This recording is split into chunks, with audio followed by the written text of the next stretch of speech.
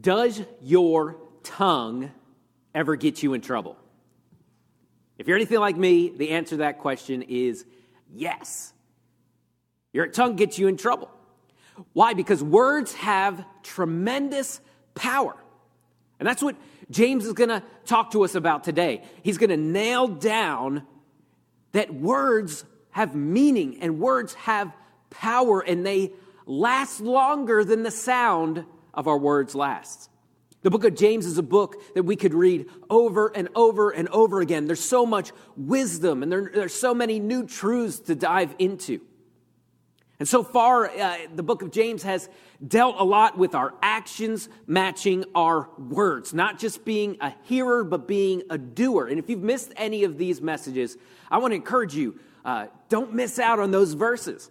Go back and listen to those messages on the app, or go back on Facebook Live and scroll down and find that message and go back and watch that. Because we don't want to miss out on the wisdom that James has for us. Now, chapter 3 digs into a problem that every one of us will struggle with for our whole life. The problem of controlling the most powerful member of our body, our tongue. This very first verse is a specific warning to those of us that feel called to be teachers and preachers of His Word. He says, look, the words you say, those of you that will represent God's Word with your mouth, those of you that teach and preach, and those of you that share God's Word have a very specific responsibility. It's very important. When we quote or represent the Word of God, we need to be very careful that our words are being true to the meaning of the Bible. There's a lot of people out there that are going to twist Scripture to benefit themselves or to come up with some new word of prophecy that they say is from God. Those are very scary and dangerous things to do. James 3, verse 1. A warning here. Not many of you should become teachers, my brothers. For you know that we who teach will be judged with greater strictness. This verse is a reminder of the great responsibility that we have to represent the Word of God accurately. Because it's easy sometimes and even tempting for us to twist God's Word to say what we want God's Word to say. It's convenient for us to do that. Many pastors have fallen into this trap of using God's Word to control people. You can go out there and find all kinds of YouTube videos and sites on the internet or Facebook videos of pastors using God's Word and twisting it and misrepresenting it. But this is a dangerous thing for us to do. We must be careful to make sure that we let the Word of God say what it wants to say, not what we want it to say. First, we need to constantly remind ourselves that the Old Testament is written to the Jews first. Primarily, it's written to the Jews and secondarily can apply to us. The New Testament epistles were real letters written to real people, and secondarily, they apply to us. Context is everything. We need to understand how they understood God's Word first. It's not written to us first, but the Bible is written for us. But these letters were written first to real churches in Philippi and in Corinth and in Rome and in Ephesus. But many times when we read God's Word, just like what we do with many other things, we put ourselves at the center of the story. And we read the Bible like it's a personal letter addressed to us. But the Bible is first a letter to real people in the past. There are real addresses on these letters. And when we ignore the context, we miss the original meaning. And we read the Bible for what we can get out of it and not for what God wants for us. So, for instance, when Philippians says we can do all things through Christ which strengthens us, that is not an inspiration that you're going to crush your workout that morning. Paul is actually telling this church that they can get through persecution that they were facing. And he's saying that God will get us through the seasons that God brings us to. He will take care of us no matter how dark it looks. The message of that is not that you can accomplish whatever you want if you just try hard enough. We've got to read it in the context of those people these words were written to. When I was in Bible college, I was preparing a sermon about Ananias and Sapphira, and you know the story, right? Ananias has a piece of land, and he goes and sells it, and he tells everyone that he's going to give all the money to the church, but really he's lying. And God strikes him dead for lying about spiritual matters to make himself look more spiritual. Well, I'm writing this sermon, right? And I'm reading these verses and I'm studying it. Well, the verse in the King James says Ananias made his wife privy to the whole situation. Man, I thought I'd found some deep hidden truth that would really cut to people's hearts. Man, this message was going to be awesome. Well, as you know, I was living in Arkansas at this time too. So as you know, a slang word for a toilet is a privy, right? So I had gotten this, written this message and used this part where I said that how Ananias was using his wife and filling her head with all types of garbage, and that's why God punished his wife too. He made her privy, right? I told this to one of my older, wiser friends. He said, dude, you can't preach that. Why? Because that's not at all what the writer was trying to say. Those words didn't mean that back then, so it doesn't mean it now. I tried to make the Bible say something that it wasn't trying to say, and this is dangerous. If you're trying to teach God's people God's word, then you better be careful to use the Bible the way that it was intended to be used. If a verse didn't mean that back then, it doesn't mean it now. We need to be careful how we represent God's word.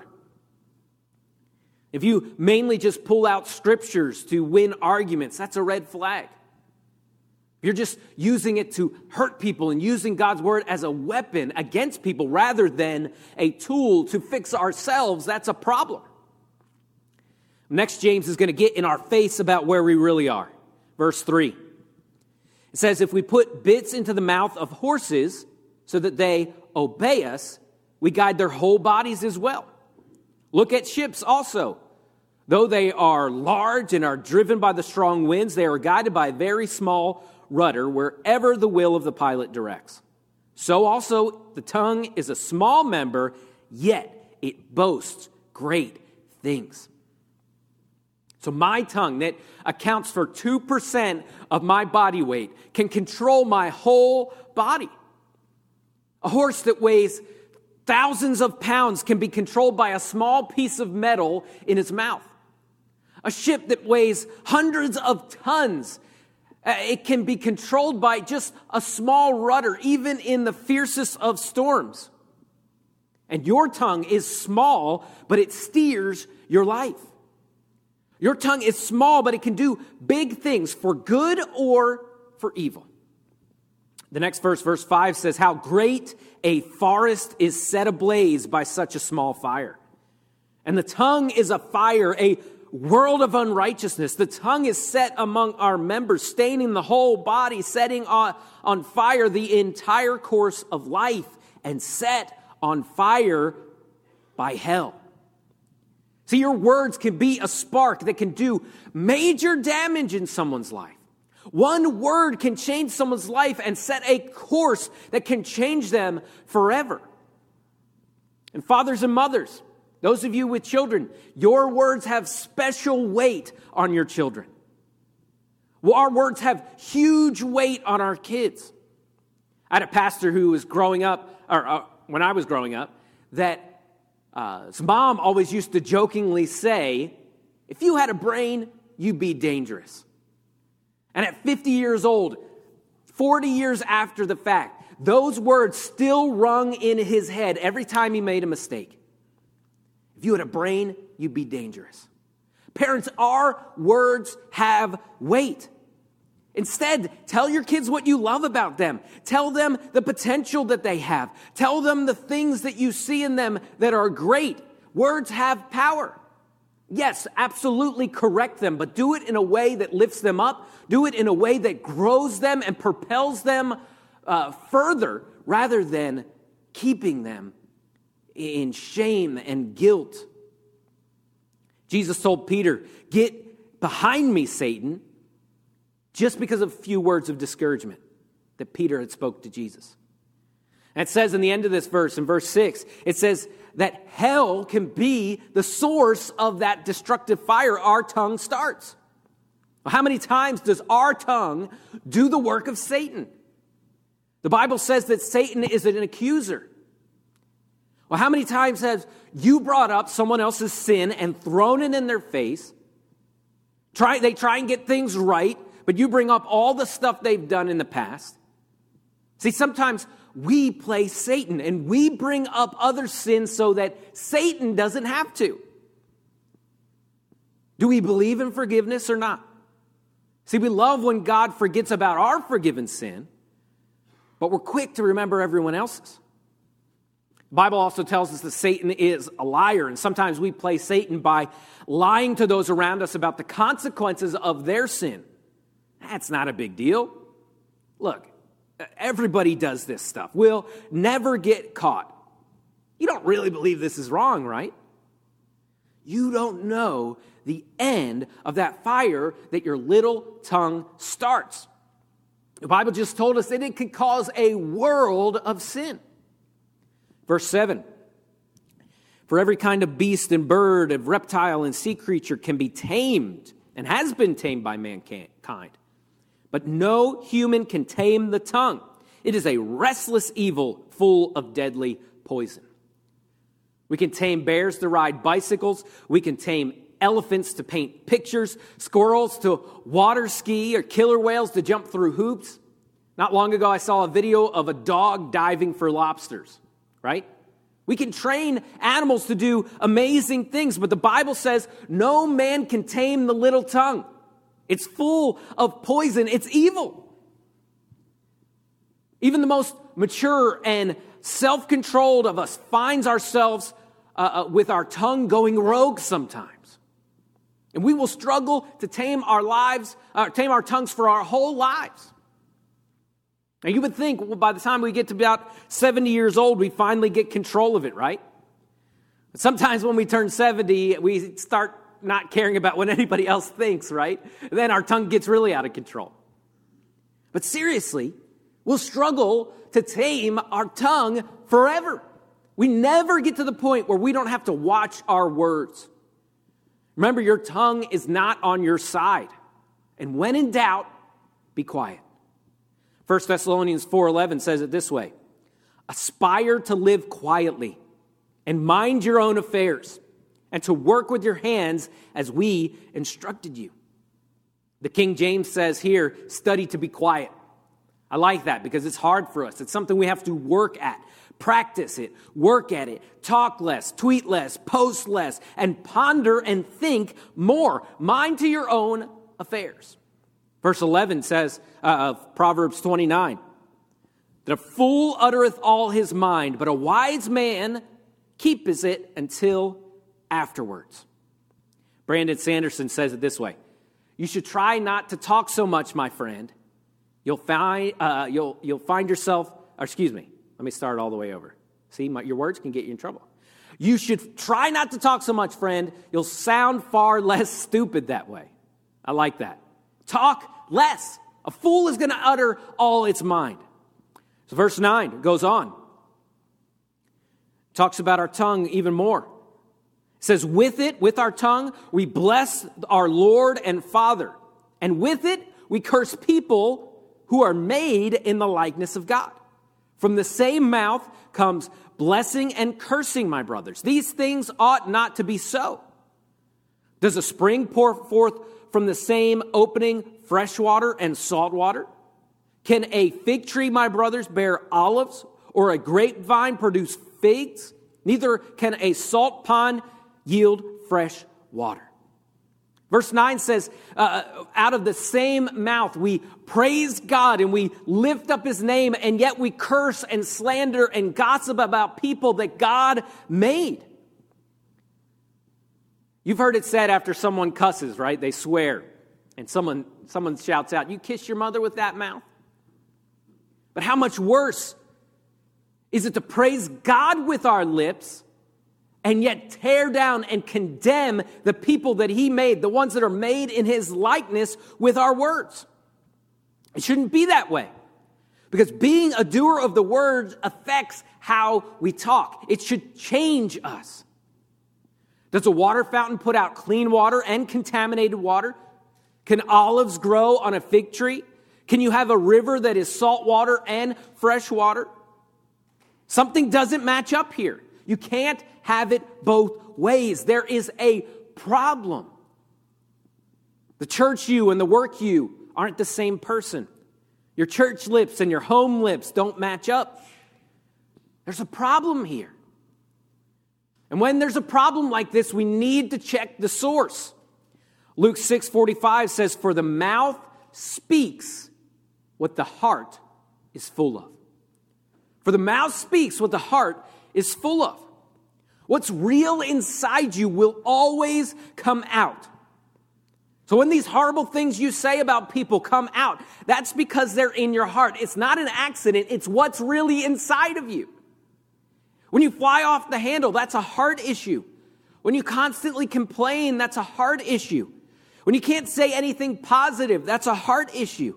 When you constantly tell people all the things they can't do and that you can't do, that's a heart issue. When you tear people down with your words, that's a heart issue. When you lie to stay out of trouble, that's a heart issue. When you act like you're friends with someone to their face and then talk about them behind their backs, that's a heart issue. The source of your tongue issues are in your heart, for the mouth speaks what the heart is full of. We need to learn to tame our tongues. It's a process that will never stop. You're never going to get to be mature enough or spiritual enough not to guard your tongue. And they're so powerful. These words are so powerful. A few words can ruin your testimony. A few words might stop someone from following Christ. Proverbs 18:21 says, "Death and life are in the power of the tongue." How you use your tongue is so important. There's enough complaining and negativity out there. There's enough of that. So speak life, speak hope, speak love, speak God's word, but don't twist it to fit your situation. Twist your situation to fit God's word. The mouth speaks what the heart is full of. The tongue is so small, but it steers your life. We need to guard our tongues, and that starts by guarding our heart. Every word its origin comes from inside of our hearts. The prayer today, the challenge today, the ask that we ask of our God is, God, search our hearts so that we can learn to tame our tongues. Every head's bowed and every eye's closed. This is such a difficult thing for us to do. We're told on every side that our opinion matters and that we got to say something to everything that happens. But we would be much wiser to wait and to think and to ponder and to meditate instead of react. Maybe you found yourself over the last week, your tongue lashing out at the people that you love the most. What's going on inside you? Maybe it has nothing to do with them. Maybe you're struggling at work and you're feeling insecure, you're stressed out, and you're taking your words and using them as weapons against the people that you love. We need to be careful. Our words have weight. Maybe over this past year, you've used God's word as a weapon against people, and you've taken it and you've fashioned it to a point, and you've stabbed people with something that is too precious to twist. God's word is too important, and it's too holy to use against people by twisting it and making it say what we want it to say, to control people or to sway people, when that's not what God's word was trying to say. And we need to be bold. We don't need to be scared to use God's word, but we need to make sure we're being true to what God's word really means. That might mean you need to not just learn a few verses, but look at a whole chapter. Look at a whole book. Not just repeat things that you hear other people say or share it, but find out what God's word really means. God, help us to view your word on the level that it should be viewed. I dare say,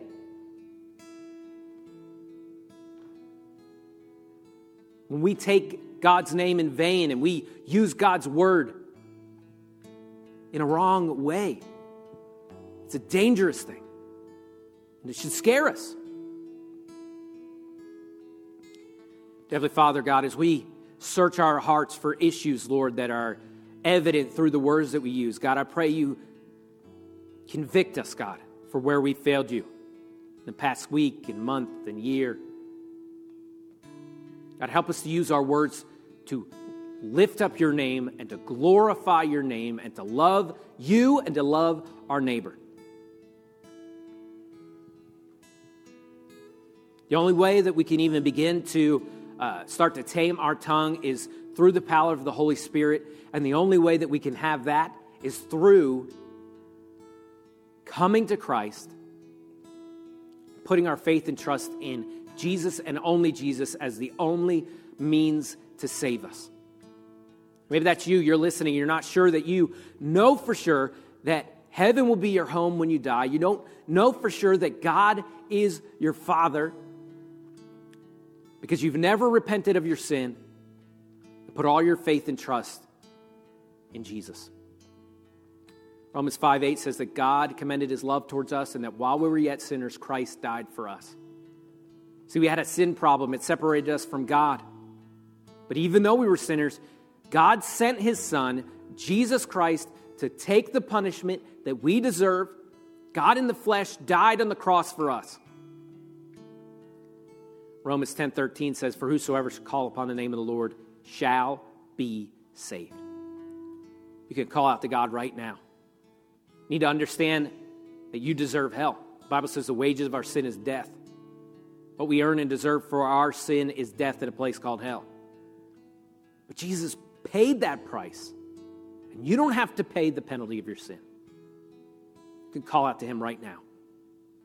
You need to understand you're a sinner.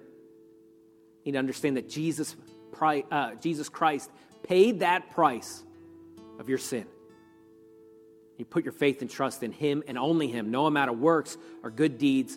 Only Jesus. Only the cross and the resurrection. Dear Jesus, we love you. Help us to use our words for good. In your name we pray.